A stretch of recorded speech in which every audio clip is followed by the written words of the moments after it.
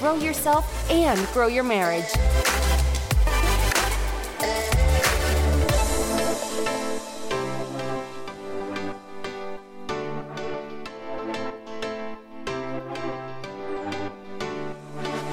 Chris and Jonna here with the... No? I hear you. You don't hear me? Nope. No. So many technical issues. Hello. Oh, I turned it down. That's why. Oh. So we are here. We are here. Yes.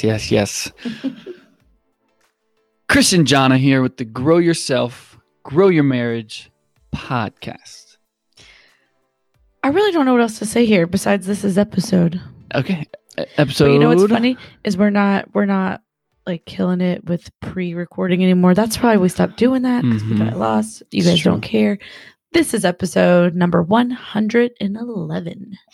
Yeah. So on today's episode, I think we're just sitting here having one of those casual conversations about life. And sometimes we're like, you know what? Hey, we have people who listen to our show who maybe somewhat, I don't know, maybe they value our perspective a little bit. So why not just hit the mic and go for it?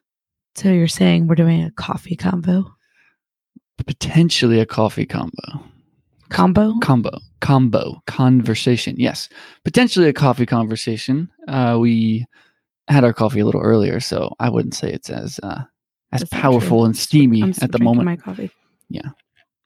Anyways, so look, a couple episodes ago, we told you about the season we were in and things have been crazy. And I think we touched on the fact that we decided to take control of it and not just let ourselves, I don't know if you remember, but we talked about we were kind of in the fall season and we didn't want to sink into winter.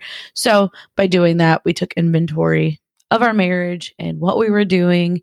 If you recall the happiness box model of what are we doing that we don't want to be doing? What are we doing we do want to be doing? All that kind of stuff.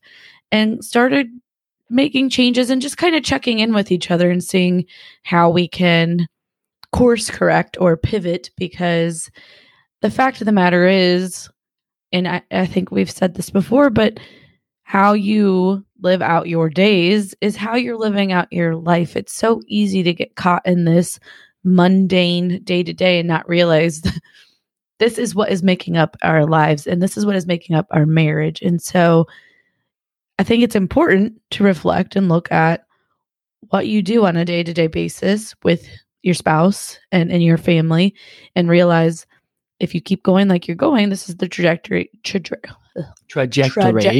I can say it, sir.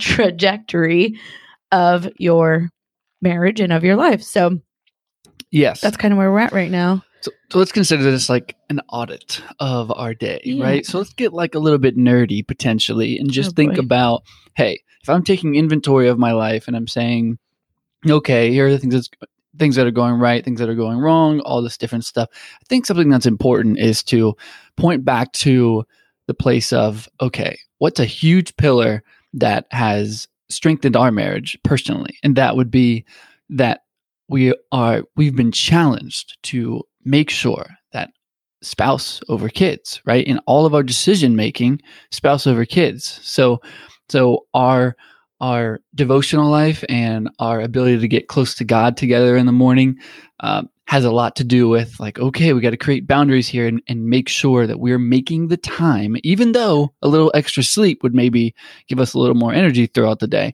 We are making the time to spend time together.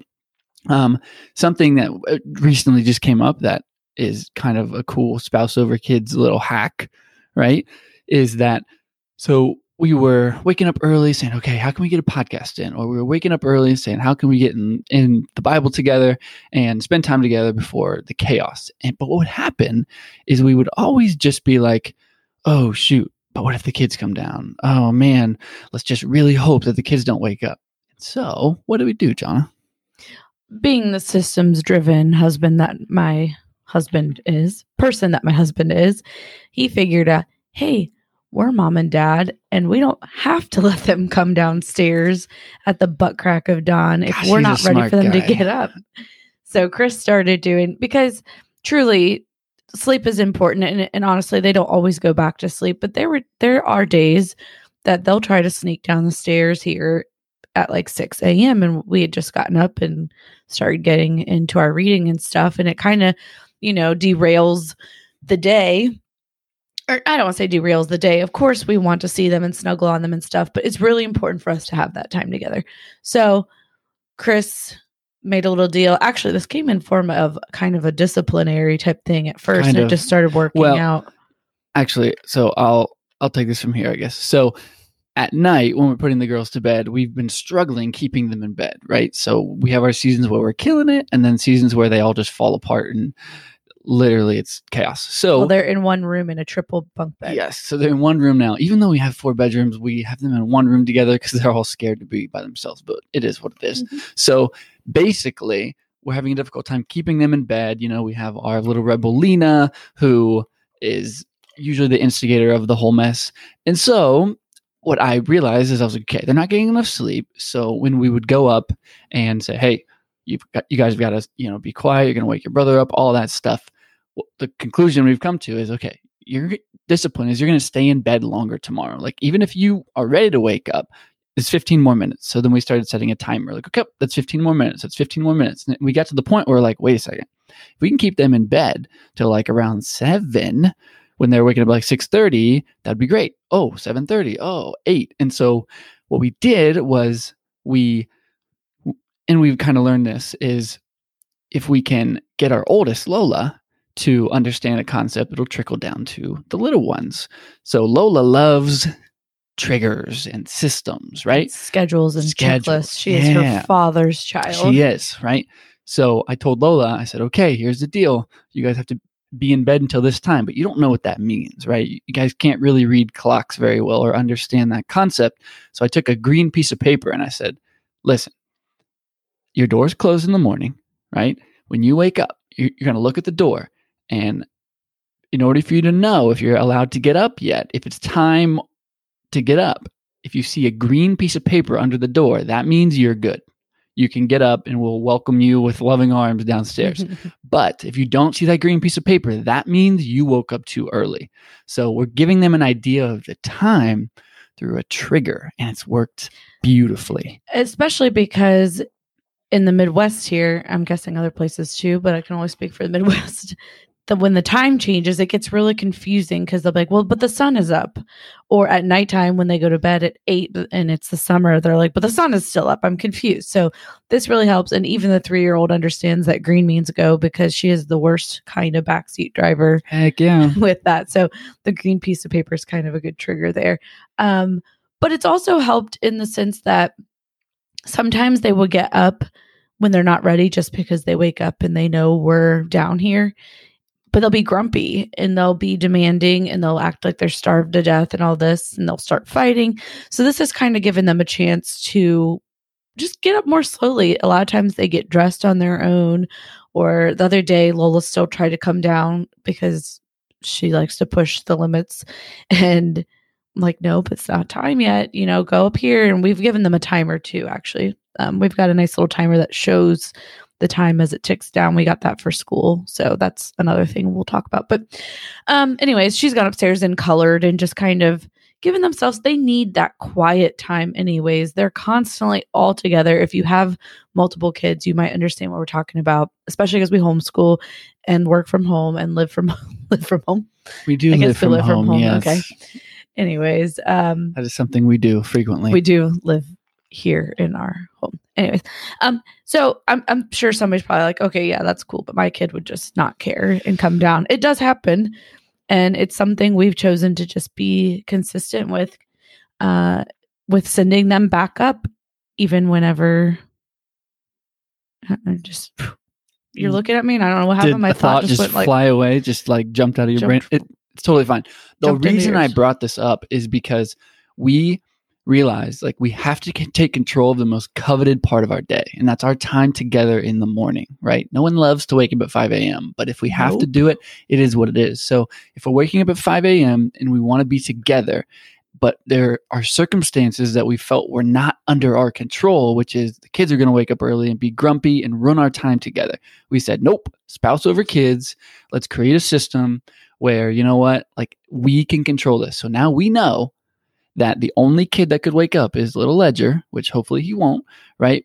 But the odds are much better now, right? Also, he doesn't talk and ask a bunch of He questions. does not talk and ask a bunch of questions. He just screams at the top of his lungs, which is even better. But basically, where we're at now is we're like, okay, the girls aren't waking up till 7:30. And if they screwed up and they stayed up really late, then they're not waking up till 8. Great. Yeah, that's like the best kind of discipline is one that benefits you. A lot of times amazing. discipline disciplines us. Like, okay, if you don't do that, we're not going here. I'm like, shoot, I wanted to go there. Like, this is a discipline to me, punishment for me. So that's the best kind of discipline. In addition, this has enabled us because Chris is trying to help me toolbox my days because I'm the primary caretaker here with 4 little people. And so something that has also helped with keeping them upstairs is prepping breakfast and getting things together for the morning before they come down. I have sensory issues, I believe, in parenting. It's something that I've really learned over the last couple of years.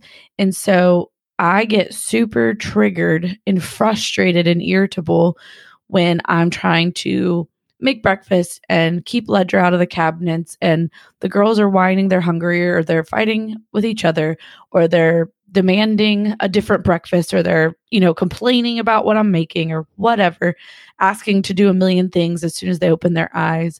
I get super, super overwhelmed. So the last week or so, Chris or I have been prepping and getting breakfast ready before they come down. And that's because we know really, what time they're coming down. that's what I mean. It's huge. Like, why do we never think of this I don't before? know. It takes having a lot of kids for us to figure out systems because you have no choice but to implement systems.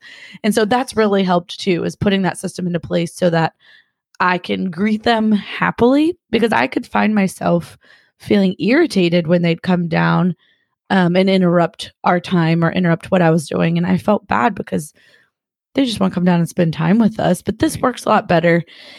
And which something else I will say that I haven't even told you about yet, babe, but I did this yesterday and you may not have noticed. So when they came down, it was finally time to come down. Me and you had some coffee in us and like we have things to talk about and stuff. I chose to not talk to you for like 10 minutes. And the reason I did that you're just being rude. No. And the reason I did that is because I was thinking, you know what?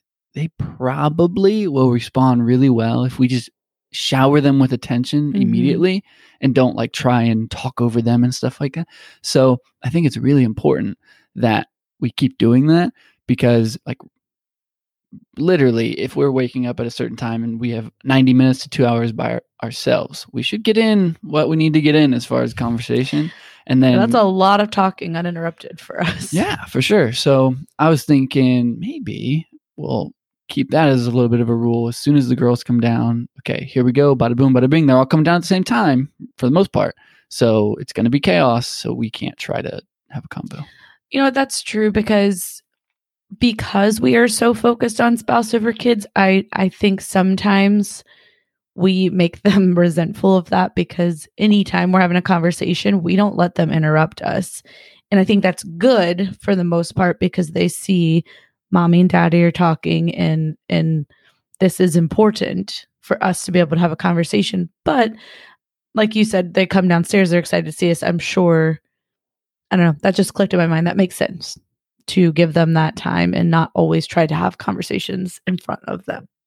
Yeah. Plus it's hard and it makes me more irritable because you like to crank worship music to the concert level while everybody's talking and doing things at the same time. Yeah, man, I like to listen to music in the morning when I usually put the music on YouTube and stuff and it kind of fills the living room and I like it. But yeah, you are a little sensory overload on that stuff. I like it when we're not conversating. I can't talk and do especially when they're all talking at the same time. Oh gosh. Honestly, it makes my blood boil. I know it does. It's bad. I need to work on it. So the reason I bring that up is because I feel like if anyone listening can figure out, okay, what is a coveted time of the day that I would like to create with my spouse?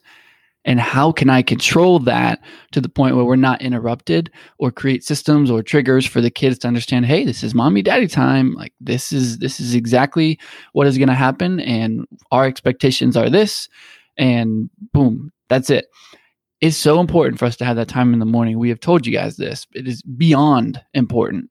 And so we will stick with this and make sure that this is something that our kids understand and we can protect. So if you can think of something in your schedule, like, oh, this just isn't working. Like sometimes we have to toolbox those things and figure out how we can fix those things because, man, like you said, if we're just letting life whiz by, it is frustrating to think of how many moments are missed from an opportunity perspective of spending time together when there's limited time available.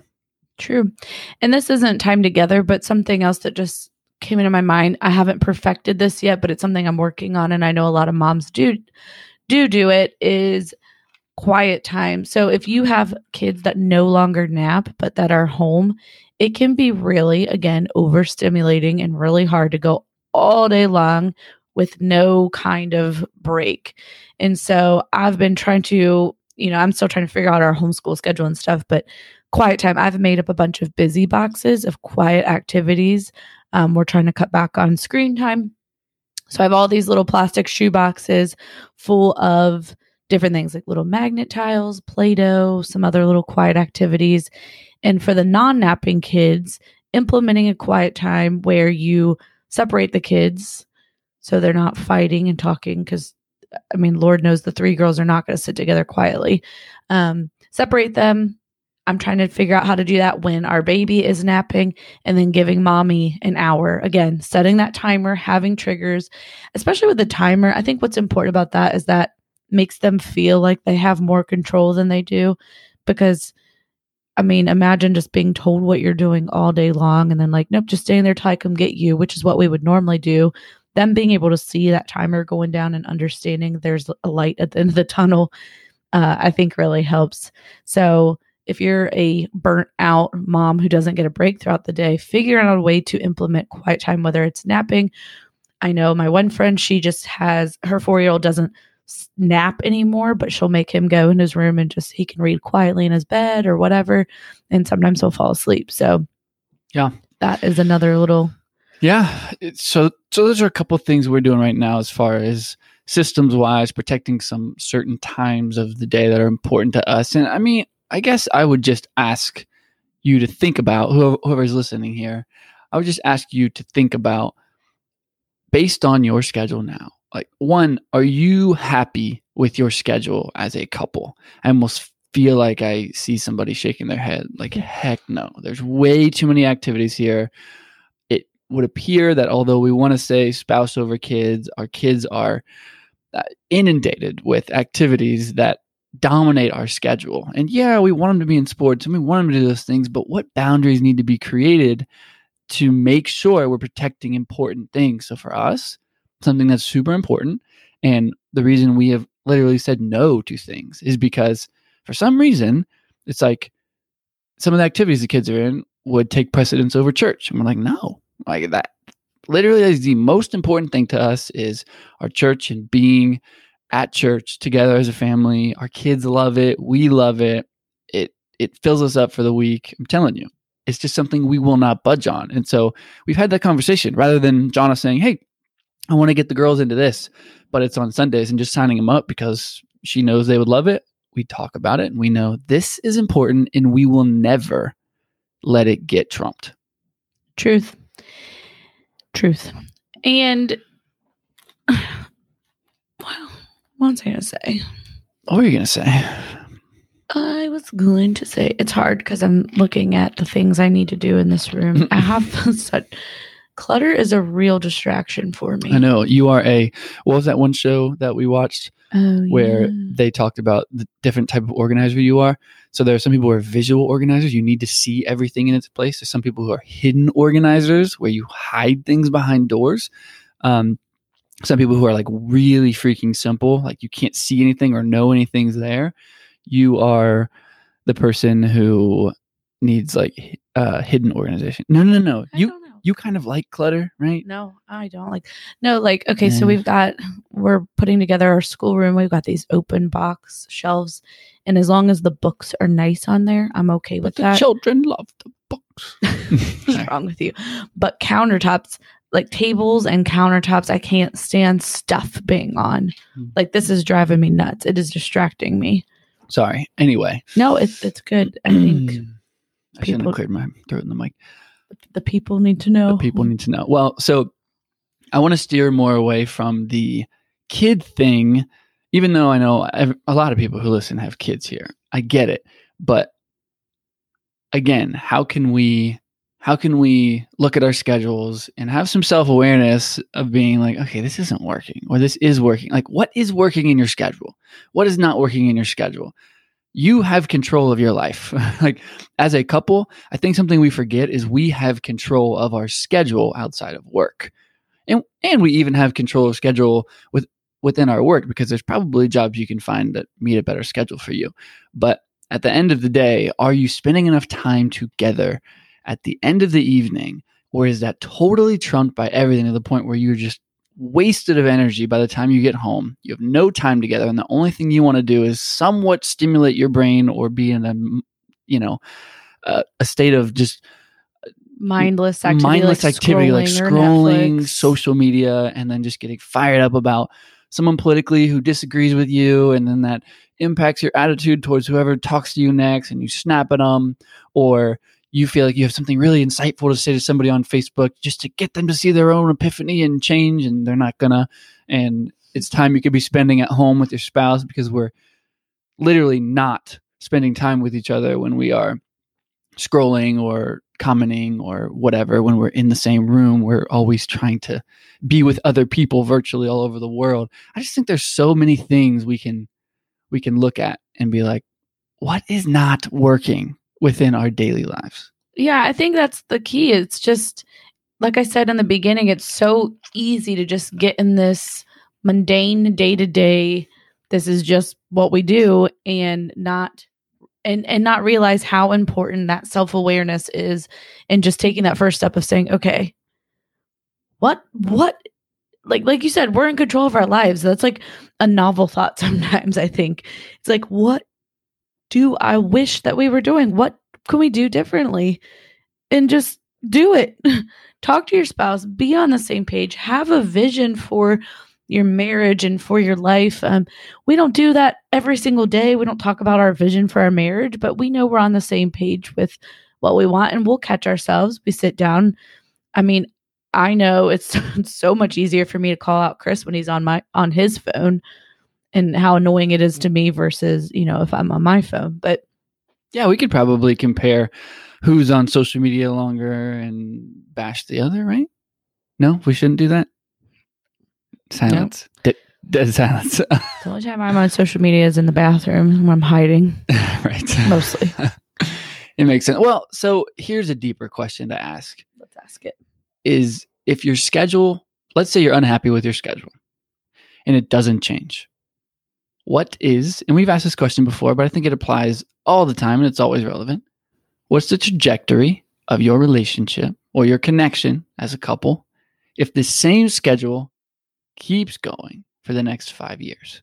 Because I know there are some people out there who are trying to give your kids a great place to live, trying to give your kids more than you ever had, but you might be high-fiving your spouse on the way out the door in schedules. You might have a spouse that works third shift, makes great money, and you work a different shift, or, you might be a nurse or whatever. Like, I know there's got to be people out there who have schedules you hate. Why are you accepting that? And are you guys talking about it? Do you know what your spouse wants? Like, not just do you know what you want, but do you know what your spouse wants?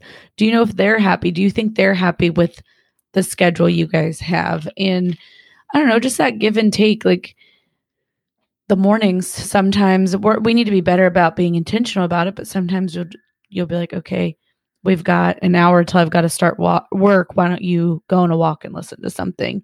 And Chris being able to recognize when I need that is so helpful to me. And it's just a little way of showing me, hey, you care about my day and you understand that I'm about to go into the lion's den. The lion's den here. Our brutal. Love our children, but it is tough being home with them all day. So seeing where your spouse is at too, and trying to make adjustments to your schedule to help them is also key.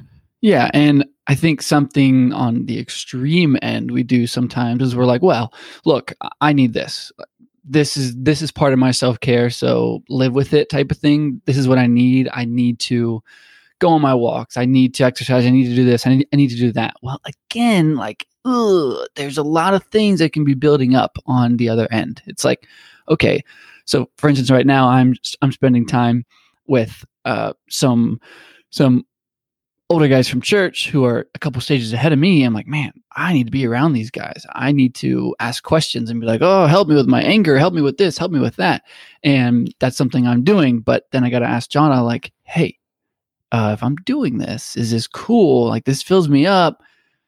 But I also know that you need some time too. So what can I sacrifice if I'm going to the gym Monday, Wednesday, Friday? What can I sacrifice on those Tuesday, Thursdays that you need? Or maybe I'll meet with this person every other week, even though I'd like to meet with them weekly. I'll meet with them every other week because I want you to find somebody that you can do this with too, or a friend that you know you need to connect with, or whatever, like whatever it is. I just think it's important that we are super communicative. I said that really well there, didn't I? Communicative. I thought I would stutter that, but is that a word? It is now. Yeah. So I think it's important that our communication is really strong when it comes to, well, here's what I know I need, but yeah, let's run that by our even if it's like, hey man, dude, give me a massage a month. Like, as far as going somewhere and getting away, figure that out. Does it fit in the budget? Does it not fit in the budget? If it doesn't fit in the budget, how can it fit in the budget? Because it's really important. Anything and everything we can think of that are going to just keep us feeling alive and enjoying life. Right? Jeez. Yeah. And I think it's easy. I think what you said is important because I think it's easy to feel prideful. Like, okay, for me, being a stay-at-home mom, it could be easy for me to be like, okay, you owe me some time away. You're always gone. I get some time. But then realizing, hey, but when you're gone, you're working and you're making money to support our family. And you also need, like you said, that time at the gym or that time with a friend or a mentor or whatever. And then vice versa. You could easily get prideful and be like you're, I need this. So sorry. So checking in with each other is, again, communication is always top of the line. Yeah, I feel like it always comes down to that. But I think it comes down to that because it's something that's so blocked today. It's so blocked. It's just, like I said, we're so inundated with notifications. We're so stressed all the time. There's just so much happening. We're all looking to fulfill a need. It's just, we're fulfilling a need even when we're scrolling social media. It's like, I need to be in a state of like some stimulation, but really just not having to think about something. Or for me, sometimes I just want to have an intellectual conversation that is not interrupted by anybody. Mm-hmm. I want to type this out. I want to share this thought or this perspective. Or sometimes I pick the worst timing ever. Mm-hmm. Usually on like Sundays when the world's falling apart after church and the kids are like losing their minds. I'll be like, I want to read. She's like, really? You got to read right now? And sometimes I'll pace the house holding a book while the chaos is ensuing because I just want to read. I need some me time. I need to get away. And it's maybe not the best strategy. You're figuring that out, huh? Kind of, sort of, maybe in real time here. That's because on Saturdays and Sundays, now that Chris is not an entrepreneur and those are no longer work days, I'm like I've always got these high expectations. Like, we're going to get our lives together this weekend. We're going to meal plan and we're going to clean and we're going to get rid of stuff and we're going to paint a room and all these things that I cannot hardly do with 4 children throughout the week. Yeah. So again, that goes down to communication though, because if I don't tell you, hey, this is what I'd really like to do Saturday, and you pick up a book like a normal human would want to do on a weekend, I get angry. I'm like, I shouldn't be angry at you right now because you didn't know that I had a chore list for you today. True. right? Communication. True. This is one of our more practical episodes in a while. Yeah, maybe a little more practical for sure. But hopefully it's something that people can be. Hopefully you can apply some of the things we're saying to whatever season or stage you're in. Because I know, like I said, there's some of you, the homeschool or the stay-at-home mom thing, it's the furthest thing off your list. You're working full-time. Both of your spouses are working full-time, whether it's like 10, 12-hour shifts or whatever. I don't know. But I do know that there's a level of satisfaction attached to whatever we're doing and how our days and weeks are playing out, because the monotony is real. And I never realized that until I, gave up the entrepreneurship thing. Now I'm like, okay, I see it. I feel it. There's this Monday through Friday. Everybody you talk to on Friday is like, happy Friday. And on Wednesday, everyone's like, hump day, we're almost there. Like, why are we living our lives like that? We have to make sure that, there's purpose in our week. And we're learning and we're growing and we're getting better and we're educating ourselves and we're spending our time on the right thing. I think something that always hits me is, as much as sometimes it's nice to get on social and scroll and stuff, I do ask myself sometimes, like, what are the long-term implications here? Like, it really doesn't matter that much that I check this news feed and see what these people are saying, because usually what happens if you get in a heated conversation is you have a back and forth thread where people are disrespectful and trying to get you to see a certain way. And one side is blind and one side is not, depending on what you believe. And then it just kind of ends with this hatred where people just attack you or you attack them. And it's just not good. Well, it doesn't really change anything. And then it affects your relationship with that person, because then that's kind of the last taste you have in your mouth of them. And it's like, did that change their view? Yeah. I was arguing with someone recently, and I'm very evidence-based. I like to throw things out and be like, okay, how'd you come to that conclusion? Because here's the evidence that I see. And I like to have intellectual conversations with people, but some people won't go there. They just refuse.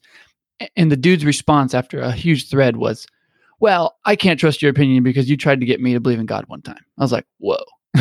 Okay, cool. Glad I wasted an hour here.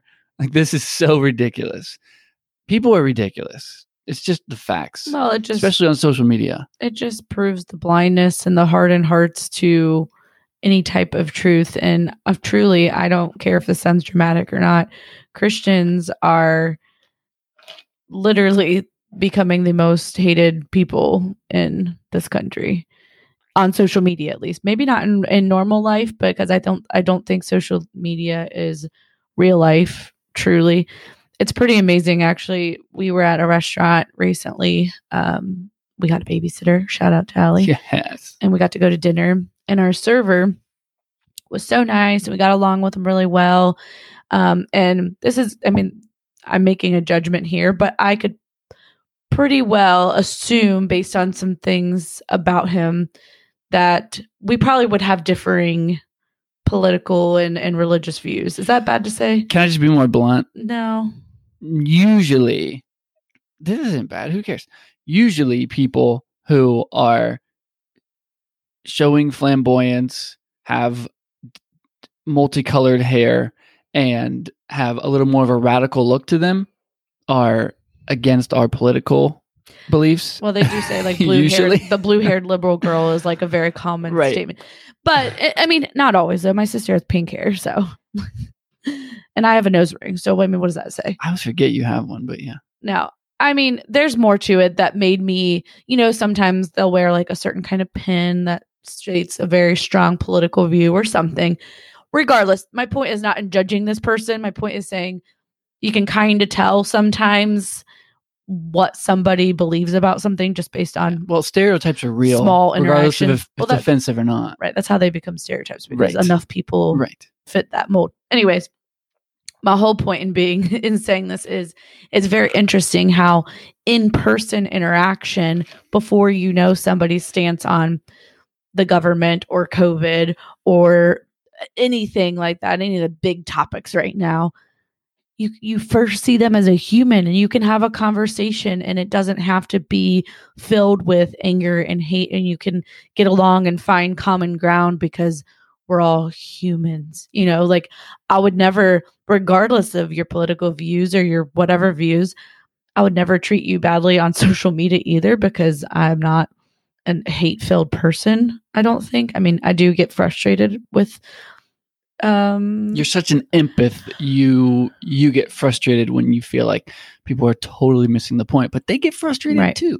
Well, but I get frustrated because my heart, I feel like, is in the right place when I share things, and whenever I have a conversation. It's not like I hate you, you bigoted, terrible, name calling stuff. I would never do that. Anyways, but in person, the interaction is so much different because you can find common ground, like I said, as human beings. And it just, I don't know, it kind of made me sad to see how much hate we deal with on social media, because at the end of the day, like, we're all human. And I don't think it would be that way if we were face to face having conversations. Yes. There are so many people we encounter in life where we would probably argue on social media back and forth. And most people are keyboard warriors. They're not going to really tell you what they think to your face. Mm-hmm. They're just going to get behind a keyboard and hide behind one. And then you got people like me who, like, I'm going to tell you exactly what I typed and I'm going to type like I'm telling you. Right. Like over the phone. And it might be a little long-winded. You're not going to name call and be No, I'm not going to name call and stuff. But anyways, yeah, that was a tangent. Rando. What were we talking about that for? We're just talking about basically that social media, honestly, is truly a waste. It actually really is. It is. And something I think that's important to note here is, and we've talked about this privately and mentioned some things too, but basically it's our willpower against our pleasure centers in our brain. And you're not going to win that battle. Literally, we all know social media, our news feeds. If you get off of Facebook for a month, your news feed is going to be boring. If you're on there for an hour after that straight, your news feed's going to get interesting. The next day, it's going to be even better. Now, if you frequently check in with social media, your news feed is going to addict you. Every other thing you scroll past is going to catch your attention because it's all engineered. So because they've brilliantly put this together, it works for them, right? Because they've brilliantly put this together, we are fighting against our pleasure centers in our brain. You're not going to win that battle. So what it comes down to is you have to step away from social media and ask yourself, what am I missing being sucked into this virtual world? Like, there are some really great things about this, but what am I missing? Am I missing my kids grow up? Are my kids seeing me with my face down into my phone, looking at this screen while they're trying to ask me a question or talk to me? Is it totally normal to them to walk around the house and grab a fake phone and act like they're texting or on social media and say, look, I'm daddy, I'm watching the Reds game on my phone, or I'm mommy, I'm checking Instagram. Like, is that what we want? No. And I think that always hits me with conviction, because it's so easy to let that happen again, especially because I'm home all day, and that's not what I want them to see as normal. And I know how it makes me feel when I try to talk to somebody and they're looking at their phone. I don't want our kids to feel that way. I want them to know that we care about what they have to say, even when sometimes we don't care. Oh yeah, there's 90% of the time I don't care because it's so surface level. I'm like, is there a little more substance, 6-year-old, that you can give me? I keep trying to explain to you, though, we have to care and show them we care now with the little stuff that's still big to them, so that when they're older, they know that they have a safe place to come and talk to us with the big stuff. Yes, for sure. This may or may not apply, but I think this has kind of been a random episode anyway. So here's something that I think is really interesting in evaluating our lives. So something that I have found that has been pretty powerful in developing a better relationship with my kids, especially when they come to me and I act like I don't care and all that stuff, is just being really open and honest with them and humble to apologize to them. Mm-hmm. They really, really appreciate that. There's so many times where I'm frustrated about something and my initial knee-jerk reaction is, I'm dad, it's fine, I don't have to say sorry. But my 6-year-old especially is really catching on, to the point where she knows when I've blown it, and she expects an apology. And I think that's something that I'm finding a lot of purpose and satisfaction in, is kind of being pushed to be more apologetic with her and humble, and just show her, yeah, I'm dad, yeah, I'm authority, but I screw up too. I think that's one of the most important things we can do for our kids is, and I'm sure I've said this in some way, but we come from a generation where most of our parents were, because I'm the parent, and that's why, and they kept their private lives private.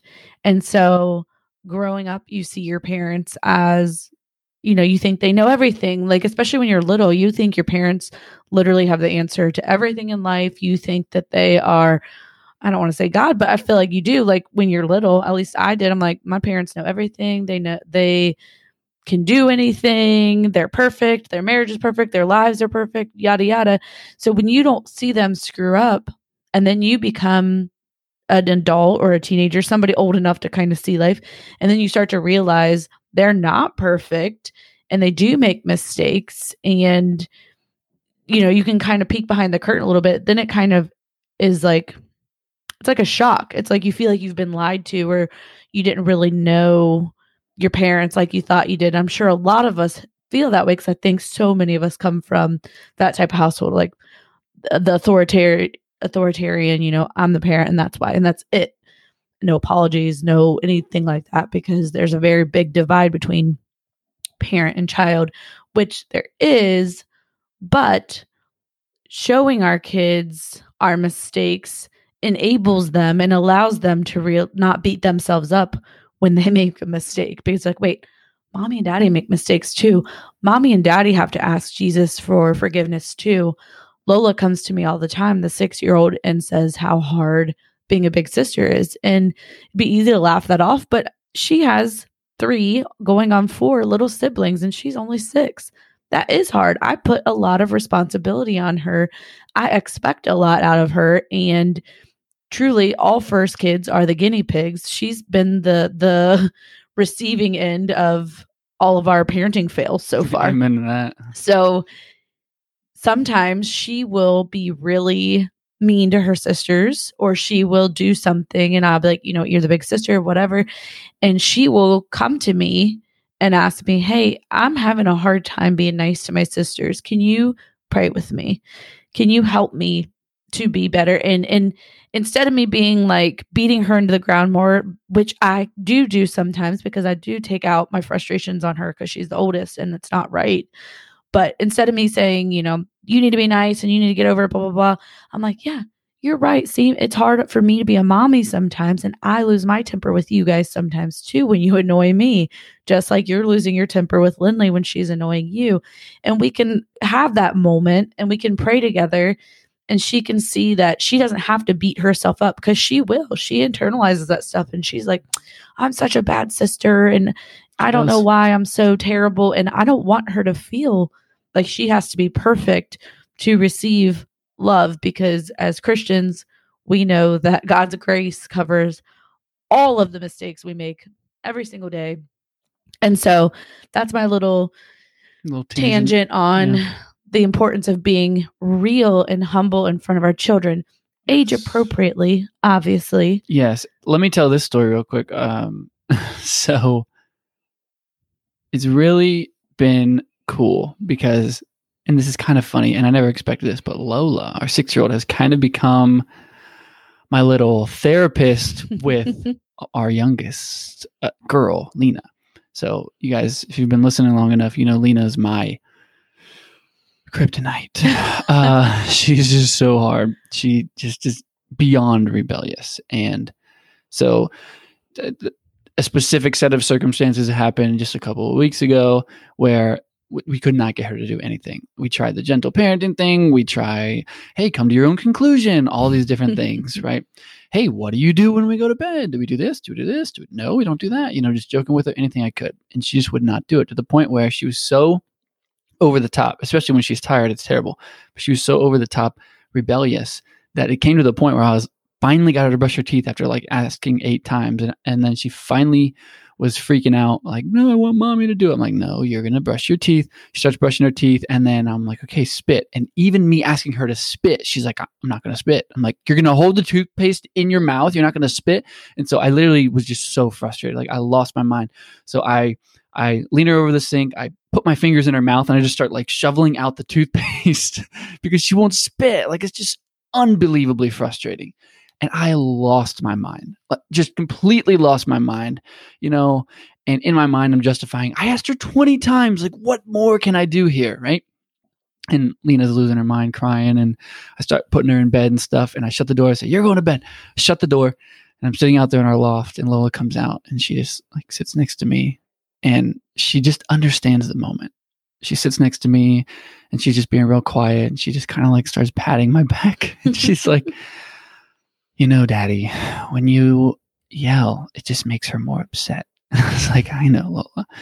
And I was like, but I don't know what to do. Like, she's so frustrating, blah, blah, blah. And she's like, well, first off, you got to calm yourself down right now. I just need you to breathe. I was like, this is hilarious. She's like, I just need you to breathe. And she's like, maybe you should just pray and ask God to help you with your anger. And I was like, girl, you're killing it right now. Like, it's just so funny. But I've been so grateful that God has helped me humble myself to be able to show her, like, this is my biggest failure, is anger when the logic is so far away. And I know that little girl's brain has not developed, Lena, to the point where she understands the logic of the things I'm asking her to do. But Lola gets it. Like, she understands those moments and she supports her dad. And I allow her to support me. And it's kind of funny because I'm all over her all the time. I'm like, hey, you did this wrong. You need to ask God for forgiveness, yada, yada, yada. But the funny thing is now I think our relationship is growing because she sees Daddy fails too. And Daddy's admitting his failure. I don't know why, but of course that made me emotional. But if you see what's good about that is Lola wouldn't know those type of coping mechanisms or recognize that scene if we hadn't shown her our humility in those moments, or if you would have just pushed her away, like, I'm the dad, give me a minute kind of thing. She was able to recognize how you handled it wasn't wrong, and here's how you should handle it, but not in a disrespectful way. And yeah, that's hard. I mean, Lena's 3 and she's gone from the baby of the family to now about to be the exact middle child in she's the disaster of the kids. 2 years. I love her. She's so hard. I've never experienced a human like her in my life. Here's the thing. When it's not in the middle of the chaos, it's really easy for me to recognize what's going on with her. She went from being the baby to the middle child. She knows that we're about to have another baby. I think that's really hard on her. And kids, we've talked about this. They will get your attention one way or another. She gets it. Her method of choice is to wreak havoc in this house. She is the instigator, like no instigator. Her 2 older sisters could be sitting there coloring and just being really chill, and she will just run up and grab crayons and run away, or rip their paper, or Daddy will walk down the steps and I'll turn the corner and she'll just punch me right in the balls. Like, I'm not even kidding you guys. She literally would just not punch me in a mean way. She's right just being like in goofy, the freaking balls. And I'm like, what is happening? Like, why? Like, I want to love you, and you're making it so hard for me to just sit here in pure love and adoration for you, because everything you do is like. She walked up to me the other day and she just tears skin off my arm. Like, stop, guys, I'm not so bad. She is who she is. Like, I still have the skin tear on my arm from like 2 weeks ago. I'm like, man, why is that getting worse? Dramatic. I'm serious. I could literally post a picture. She's literally running up and doing it and like laughing, though. She thinks she's being funny when she does this stuff. She'll just walk up, and all the other girls, when I come home, will give me a hug or hug me on the leg or whatever. She'll hug me and she'll look up at me with her little blonde curls and she'll grit her teeth and she'll dig her nails into my leg. Like, that is Lena, guys. Like, it is. I cannot describe to you how hard it is to be her father. Or we'll be we'll be at the dinner table and be like, Lena, what do we do in our chair? Because we don't let them get up out of their chairs or stand in their chairs. There's just too many of them to let them get up and down. It makes me insane. And she's such a rebel that she will just like squat. Like I'll be like knees or butt. And instead of sitting on her knees or on her butt, she'll just like squat. Like, see, I'm not standing. Like she just pushes every button. But she's also so funny, so smart, so sweet. It's funny sometimes. if you're not the one getting So hit or pinched. entertaining. She thinks I'm like steel.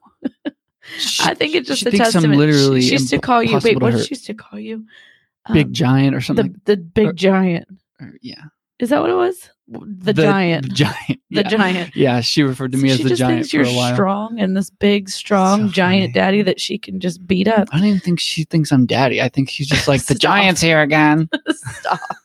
We were at the pool the other day. She just says the funniest things. We're walking in the pool, and first of all, out of nowhere, she goes, "We're making great time." I'm like, "What? Who talks like that at 3?" Then we get in the pool. She goes, "Mom, I spit the water out because I didn't want to drink the butt water." I was like, "Oh my gosh, I She's can't so with you, funny. child." She's funny. Anyways, She'll probably be a dirty comedian one day. Hopefully not. But Stop. it just is what it is. no, you know what I was talking about actually in real time here, or real talk, because this goes along with that one triggers chapter that we read. She has such a strong personality and such a rebellious heart about her. Mm. But I'm really hoping that goes the right direction. Like we will raise her up in the faith and with these convictions. And I hope that means that nobody will be able to step on her toes with her faith, because she is, and So she'll rebel against culture. well, I hope her rebellion doesn't go Sounds against unlikely, us but I hope as she's you're an right. adult. I hope her rebellion goes against, like, I don't want to be like the world. Hopefully. No, it doesn't. Hopefully. No, what did Vodi Bakum say? He said that homeschooled kids who are raised in a Christian with a Christian view in the home are Mhm. 90 to 95% less likely to leave the faith. Same. That is huge, because kids these days are leaving the faith. Like, I forget what the statistic is, but it's something. Not just people in general are just Well, people who are creating raised their in own the church. fluffy I mean. version of God, creating progressivism, all that stuff. So, okay, the kids are waking up, meaning the one that we have no control over. So we're gonna have to wrap this thing up. A little random today.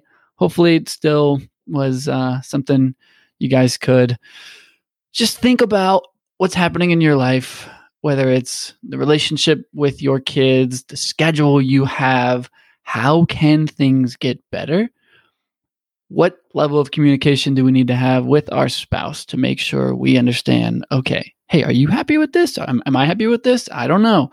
Oh, am I good with your schedule in the morning? Not really. Am I good with, being in this role? Am I good with my job? Am I good with the money we're making? I think there are even things that we can have a conversation about and be like, hey, just to be real, I think we should be making more money as a family. Okay, well, cool. What does that look like? What do we need to do? What are we willing to give up? What are we not willing to give up? Are we willing to work tons of hours, or do we need to find a different career that's going to just require more certifications and not a crazy amount of hours and stuff like that? Is it, hey, maybe mom is like, look, I need accountability and I want a coach, or I want a personal trainer, or I want this, and the money's not there. Well, okay, Dad, what are we going to do? Are we going to figure it out? Is it something that we can justify? It's so important for mom because she wants to feel sexy. She wants to have the confidence that she had before kids, all that stuff. And we have to make it work. We got to have these conversations. Is that what you want? Is that what you want? Does this work within our family vision of what we're trying to accomplish? I don't think we always have to lay out this perfect, grandiose vision, because not everything's going to go as planned. But I think the purpose and the intent of this episode is these are conversations me and Jonna have on the couch all the time. It's just like, hey, let's talk about this. I'm frustrated here. I'm this, I'm that. And that transparency changes the game. Even in the crappiest, unsexiest seasons that we can imagine in our lives, it changes the game to be fully transparent with each other in full communication. You're annoying me. I don't like this. Hey, can you, even the dumbest things, like, dude, I clean the whole kitchen by myself. Can you just unload the dishwasher? Can you just sweep the floor? Can you just do this? Like, just You come don't have to on, say it man. like that, We but- got married for a reason, and that is to be one to try to grow together and make sure that we're living our lives to the fullest extent of our God-given miracle life that God gave us. And there is Ledger. That's my cue. Thanks so much for listening to the Grow Yourself, Grow Your Marriage podcast. If this episode brought you value, please go ahead and share it. Don't forget you can text us at 513-620-4333 and ask us questions, give us some feedback, give us a review, any of those things. We just want to hear from you.